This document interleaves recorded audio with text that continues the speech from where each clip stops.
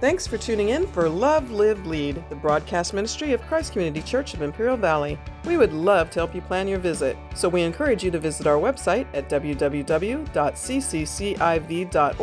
for service times and our events calendar. Or get the app. You'll find the Christ Community Church IV mobile app in your app store for Apple or Android devices.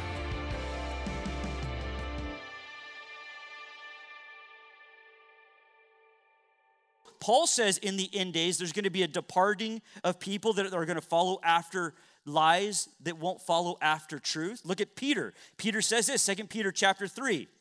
He says, knowing this, first of all, that scoffers will come in the last days with scoffing, following their own sinful desires. They will say, where is the promise of the coming? Jesus isn't going to return.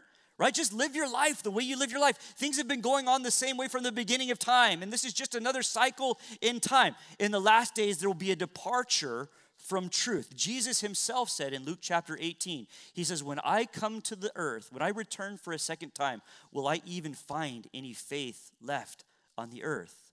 The Bible clearly teaches that there will be a departure from truth in the end days. But the second view of this word, which I agree with and which Pastor Walter agrees with, wouldn't say that this is a departure from truth in this particular text. Does the Bible say there will be a departing of truth? Yes. But I don't believe that that is what this word is referring to in this text. Okay, let's read it again. Look at there, verse 3. Let no one deceive you in any way, for that day will not come unless the rebellion comes first and the man of lawlessness is revealed. The rebellion, the word apostasia in the Greek, its literal translation is departure. We have come to interpret that as a departure from the truth, but it just means a departure. Like when we're going to depart from church today and we're going to go have lunch or we're going to go run our errands and do our things. It's a physical departure from one place to another. And so again, this text, if it's read that way, would say that the man of lawlessness, the Antichrist, will not be revealed until the departure, the rapture of the church takes place first. Are you following me? Okay, this is important for us to understand because this word apostasia as a noun is used twice in the New Testament. Both times it's used as a departure from the faith. But as a verb, the word is aphiestemi in the Greek. That word is used 15 times in the New Testament, and 12 of those times it refers to a physical departure from one place to another. Okay, so the vast majority of the times that this word in the Greek is used in the scripture, it's referring to a physical departure, not a spiritual departure or a wandering away from the truth. Does that make sense to you?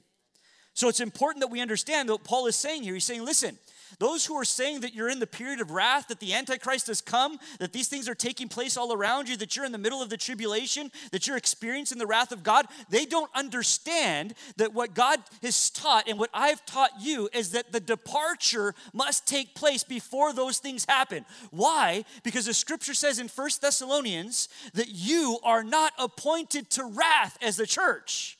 Can I get an amen for that? Are you excited that you're not appointed to wrath, that God has not ordained you for wrath? Not only that, the scripture says this, that not only contrary to the fact that you're not ordained for wrath or that you're not purposed for wrath, you're absolutely purposed for salvation. Your purpose is that God would save you through that wrath, from that wrath. Okay, so now think with me just for a moment because there's a truth that we need to understand here when it comes to the study of the scriptures. And that is this, and if you're taking notes, I want you to write this down. You have to allow context to determine meaning.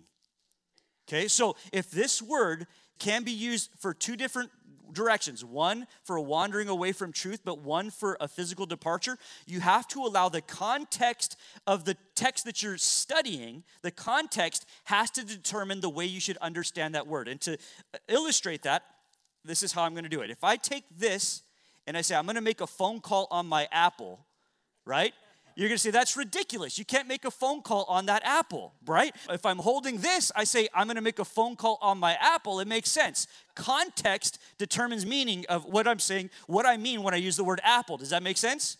Now, if I take this and I say, look, this is the most delicious apple I've ever tried in my life, right? It's confusing. It doesn't make any sense because that's not the proper context for the word apple. If we're talking about a vacation that I'm going on and I'm saying that I'm going to go to the Big Apple, you're not going to think that I'm going to go to a very large apple like this, right?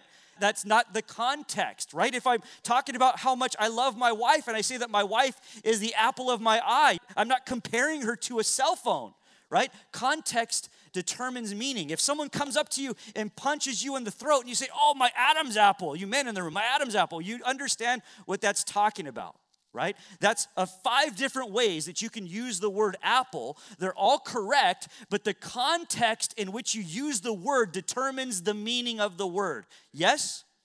In the same way, right here in this text in 2 Thessalonians, we have to allow the context to determine the meaning of that word rebellion in the English as we read it here. But really in the Greek, it would mean a departure. The context has to determine the meaning. Now, this is what I find interesting, is that for most of the translations of the Bible, all the way up until the year 1611, those translations of the Bible into other languages always translated that word where we see rebellion, they always translated that word as departure. Let me pull this up on the screen so you can see this. The Latin Vulgate, which is the Latin translation of the Bible translated into Latin. Latin was the common vernacular of the day. It's translated departure. In 1384, the Wycliffe Bible translated departure. 1526, Tyndale Bible, it's departure. 1526, Coverdale Bible, departure. 1576, Breacher's Bible, departure. 1583, Beza Bible, departure. 1608, Geneva Bible, departure. It wasn't until 1611 with the King James Version that word was translated improperly as apostasy or a falling away or a rebellion. Now, here's another truth. If you're taking notes, I want you to write this down because this is also very important. As you study the word for yourself, as you dive into the playbook and you try to discover the playbook on your own, right, you have to understand the difference between translation and interpretation. All right? The difference between translation and interpretation. Translation is saying what something says, okay? It's just translating it from one language to another. Interpretation is trying to interpret the meaning of what is being said. And so these translators for the 1611 King James Version and all of the versions that we have since then that are heavily influenced by those translators, right? They read into the text, meaning rather than drawing out of the text what it says. Very important that you distinguish the two of those. The difference between translation. Again, the Bible is written in Hebrew and in Greek, and there's a little bit of Aramaic in there, right? And so you have that. You want to make sure that you're reading a translation that is as true to the original meaning as possible, and that you're not reading someone else's interpretation of those words. Okay? You follow? Okay, so I think we're good. You understand this word rebellion should really be translated departure, which again is another reference to the rapture of the church. So back here, 2 Thessalonians chapter 2, let no one deceive you, verse 3, in any way, for that day will not come. That day will not come unless the rebellion, the rapture, takes place first. Then the man of lawlessness will be revealed. Who do you think this man of lawlessness is a reference to? Who do you think? The Antichrist. He's known by many names throughout the scriptures. I read somewhere that it was as many as 30 different names that make reference to this man in the scriptures. But the one that is stuck the most is Antichrist. And we read about the Antichrist, or the first time it's used is by John in 1 John chapter 2. It says this, children, it is the last hour as you have heard that Antichrist is coming, and now many Antichrists have come. Therefore, we know that it is the last hour. Okay, he says we're close to the end. We know that it's close to the end because Antichrist is on his way. And we can already see hints and droppings of hints that the Antichrist is already trying to start to influence the world today. This is what John said. So if you're taking notes, right, before this happens, the conditions before the day of the Lord, the first thing is there has to be a departure. Secondly, the law or the son of destruction will arrive, the man of lawlessness, the Antichrist. Now, that name Antichrist, it doesn't just mean someone who is in opposition to Christ, although that is true. It also means something that takes the place of Christ or in substitution of Christ. And here's what worries me about the church today is some of us believe that we're in a good place spiritually because we're not involved in the same sins that we used to be involved in, right? It doesn't look overtly sinful. We're not involved in addiction. Maybe we're not involved in the lust of the flesh like we used to be. We've changed somewhat, but we've allowed subtly little things to creep into our lives that maybe aren't in opposition to Christ, but have taken the place of Christ or are the substitute for Christ on the throne of our hearts. You realize that, so for some of you, your career can be anti-Christ, that you're worshiping at the altar of your career in place of worshiping Christ. That is anti-Christ, in substitute of Christ. For some of you, maybe it's your education. For some of you, you're chasing dollars. For some of you, it's a relationship. For some of you, it's your children's sports activities and all of the extracurricular activities that they're involved in. Why? Because it's taking the place, the throne of Christ in your life. It is anti-Christ, and we feel like it's acceptable, right? Or that it's permissible because it's not as bad as we used to be. You realize if you're worshiping anything other than Christ, that is anti-Christ and that is not pleasing to God. It's called idolatry. Over and over and over again in the Old Testament, the Jewish people were judged for their idolatry. They were taken captive. They were judged. They were punished. They experienced hardship. Why? Because they allowed something else to take the throne of their heart rather than God. My challenge to you this morning is no matter where you came from or no matter how terrible a person, sinner you used to be, I want you to get alone with the Lord and I want you to ask God and say, God, are there any antichrists in my life? Is there anything that I've allowed into my life that has taken my affection away from you, that has distracted me from worshiping you and you alone? Because you and you alone deserve my worship, deserve that attitude of my heart. Are you with me? So this man of lawlessness will be revealed. You see that word revealed there? Now, I want to give you a glimpse inside the playbook just for a moment because the scripture says that when the man of lawlessness ascends, when he's really truly revealed, what's going to be happening on the world stage is there's going to be conflict. There's going to be confusion. There's going to be chaos. And he will arise as the one with all of the solutions. And the scripture seems to insinuate that he's going to come out of a revived Roman Empire, those regions of the world that used to be under the Roman control, those regions in Europe, both Western and some of Eastern Europe. It says in Daniel chapter 7, let me read this to you. I'll turn there. If you want, you can turn there with me. Daniel chapter 7, speaking of this ascension or this revealing of Antichrist, it says, after this I saw in the night visions, and behold, a fourth beast, terrifying and dreadful and exceedingly strong. It had great iron teeth. It devoured and broke in pieces and stamped what was left with its feet. It was from all of the other beasts that were before it. It was different from them all, and it had 10 horns. And as I considered the horns, behold, there came up one from among another horn, a little one, before which 3 of the first horns were plucked up by the roots. And behold, in this horn were the eyes like the eyes of a man, and a mouth speaking great or blasphemous things. So this Antichrist will arise. The nations of Europe will give their power over to this little horn that will arise with the eyes of a man who speaks blasphemous words. They're going to surrender power to him because he's going to have all of the solutions. He's going to be able to fix what is wrong with the world and all of the world's conflicts. Look at what it says in Daniel chapter 9 about this revealing of this man. It says this in verse 26, after the 62 weeks, an anointed one shall be cut off. This is speaking of Jesus, and shall have nothing. And the people of the prince who is to come, this is the Antichrist, the people of the prince who is to come shall destroy the city and the sanctuary, and its end shall come with the flood, and to the end there will be a war. Desolations are decreed. Verse 27, he, the Antichrist, shall make a strong covenant, a covenant of peace with many for 1 week or 7 years, and for half of the week he shall put an end to the sacrifice and offering, and on the wing of abomination shall come one who makes desolate until the decreed end is poured out on the desolator. This is the Antichrist's ascension. This is his revealing. Now, if you want to know the playbook, you read Revelation, and you'll read in Revelation chapter 2 and 3. Right, in Revelation chapter 2 and 3, you have the history of the church dispensationally, these time periods of the church, and how it comes to the end with the church of Laodicea, the lukewarm church, the church that's neither hot nor cold, that is just kind of there. It's not really doing its job properly. But in chapter 4, the church is raptured into the presence of the Lord. And then you have this account in 4 and 5 of worship in heaven, an adoration of Jesus at the throne of the Lamb and all of the church worshiping. But in chapter 6, listen to this. Chapter 6, verses 1 and 2, it says, "Now I watched when the Lamb opened up one of the 7 seals, and I heard one of the 4 living creatures say with a loud voice like thunder, 'Come!' And I looked, and behold, a white horse, and its rider had a bow, and a crown was given to him, and he came out conquering and to conquer." So something shifts between what is happening in Revelation chapter 2 through 5. Now in Revelation chapter 6, the end begins, that last 7-year period when the Antichrist will be revealed.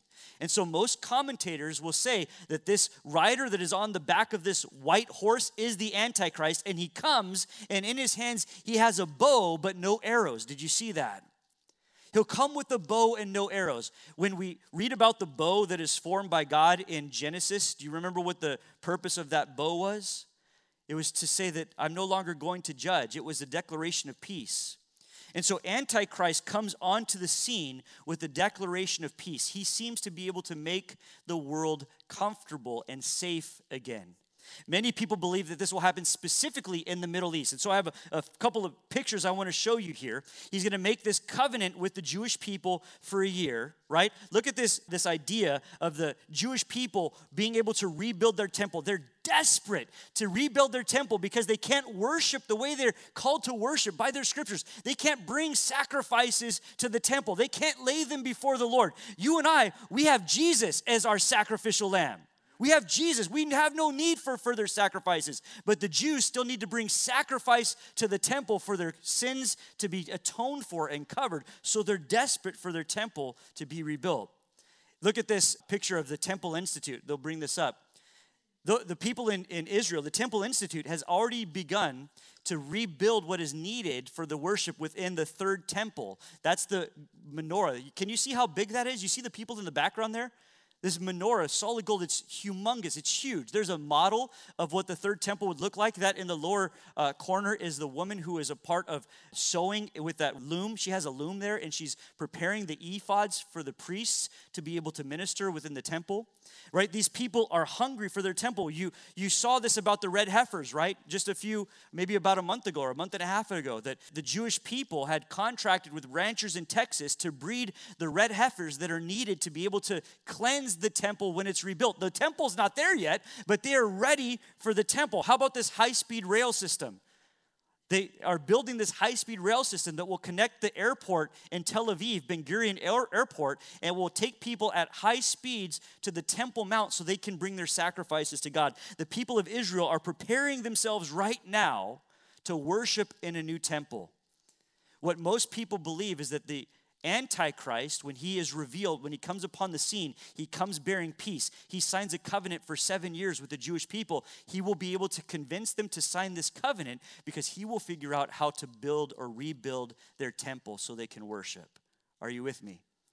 I'm telling you this because I want you to be, Lord willing, we'll be gone. We should be gone before this happens. You shouldn't be left when this peace covenant is signed, right? Or this is going to happen right before you leave. But you should see all of these are signs that it's getting closer.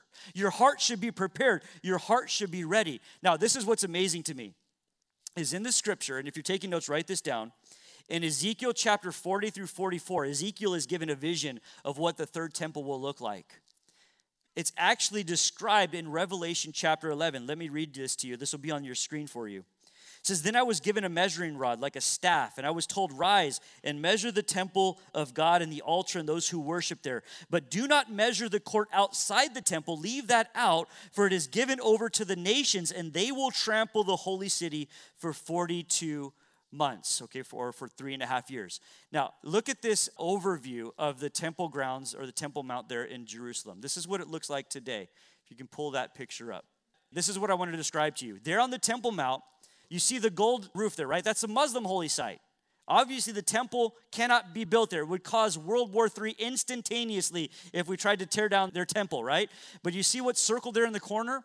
That's what's known as the Dome of the Spirits or the Dome of the Tablets. Let me show you an up-close picture of what this looks like. It's just this little gazebo place. And they believe that this was the location of the tablets. That's why it's called the Dome of the Tablets. It was the location in the original temple where the tablets, Moses' tablets, the 10 Commandments were kept, where the mercy seat of God was kept, where the Holy of Holies was at, where the Spirit of God descended on the Day of Atonement to meet with the Jewish people. There's a man by the name of Asher Kaufman who studied the Temple Mount grounds and believes that this is the location of the Holy of Holies. You read in Ezekiel about the measuring of the Temple Mount. You read in Revelation about the measuring of the Temple Mount. These were actually his blueprints of how this could be rebuilt. Someone is going to come on the world scene that is going to understand that the temple can be built right next to the Muslim temple, and a deal will be struck, and it will usher in the 7 years of tribulation at the end of all time. Okay, we're right there on the door. Someone's going to be reading their Bible and say, hey, we're told, let me read this to you again. I was given a measuring rod. This is John. I was given a rod to measure the temple grounds. And I was told, rise, measure the temple of God and the altar and those who worship there. So he's measuring a temple that doesn't yet exist. Are you following me? This isn't there right now. She's measuring this temple, but I did not measure the court outside the temple. And I was told to leave that out because it is given over to the nations. They will trample it for 42 months. He says, no, don't measure outside of the court because that part is given over to the Gentiles. 2 temples will exist next to each other, and for 3.5 years, people will worship in genuine peace, relative peace. Okay? This is how the Antichrist will come onto the scene. This is how he will gain a following for himself. Now, back in Thessalonians, let me read this to you. It says that this man, he will be revealed. His name is the Son of Destruction, who opposes and exalts himself against every other so-called God or object of worship. The pride, that spirit of Satan will occupy a man, will possess a man, and he's going to desire to be worshiped. He's going to just have such a hunger and a thirst to receive worship. This is the original sin that Satan had. This is why he fell from heaven. You can read about that in Isaiah chapter 14. This is how he appealed to Adam and to Eve and said, if you partake of the forbidden fruit, you can be like God and know the difference between good and evil. Right? It's the same pride, the same sin that has always existed there, right? And the same sin that you're being tempted with today. Proverbs chapter 16 says this, pride goes before destruction and a haughty spirit before a fall. Listen to 1 Corinthians chapter 10. Therefore, let anyone who thinks he stands take heed lest he fall. So this son of destruction is going to come onto the scene before the end, or during the end. Now look at what happens next. It says there that he will take his seat. This is verse 4, the end of verse 4. He will take his seat in the temple of God, proclaiming himself to be God. Do you not remember that when I was still with you, I told you these things? So the Antichrist will convince the people to rebuild the temple. And halfway through that 7-year tribulation, he's going to walk into the temple. He's going to sit down on the throne of God or the mercy seat, and he's going to demand the world begin worshiping him. This is what will happen. The desolation. If you're taking notes, that's your next point there, the abomination of desolation. Jesus referred to this in Matthew chapter 24. So when you see the abominations of desolation spoken of by Daniel the prophet, or the prophet Daniel standing in the holy place, let the reader understand, and let those who are in Judea flee to the mountains. He will sit down, he will proclaim that he is God, and he will demand to be worshiped, just like Daniel wrote in Daniel chapter 9, and Jesus wrote in Matthew chapter 24. So we have this confusion over the day of the Lord. We have conditions before the day of the Lord. The next thing I want you to look at is the constraining of evil. The constraining of evil. Look at verse 6 with me. It says, and you know what is restraining him now, what is restraining Antichrist now, so that he may be revealed in his time.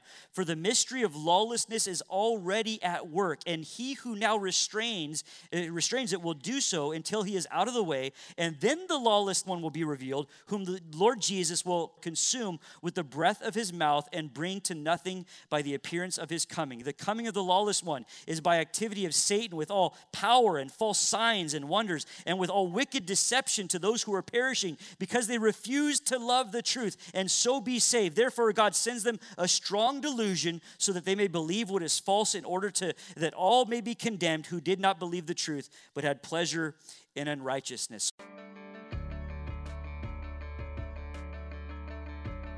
Thanks for tuning in for Love, Live, Lead, the broadcast ministry of Christ Community Church of Imperial Valley. Christ Community Church has campuses in El Centro, Calexico, and Brawley, with services in English and in Spanish. Your kids are going to love our kids' church. Plus, we have a lively youth ministry and young adults group. You're welcome to call the church office at 760-337-9400 with your questions, or leave us a message on the Christ Community Church IV mobile app, the ccciv.org website, or direct message us on social media. We are really looking forward to meeting you. So again, the website is www.cccciv.org, or call 760-337-9400 so we can plan your visit.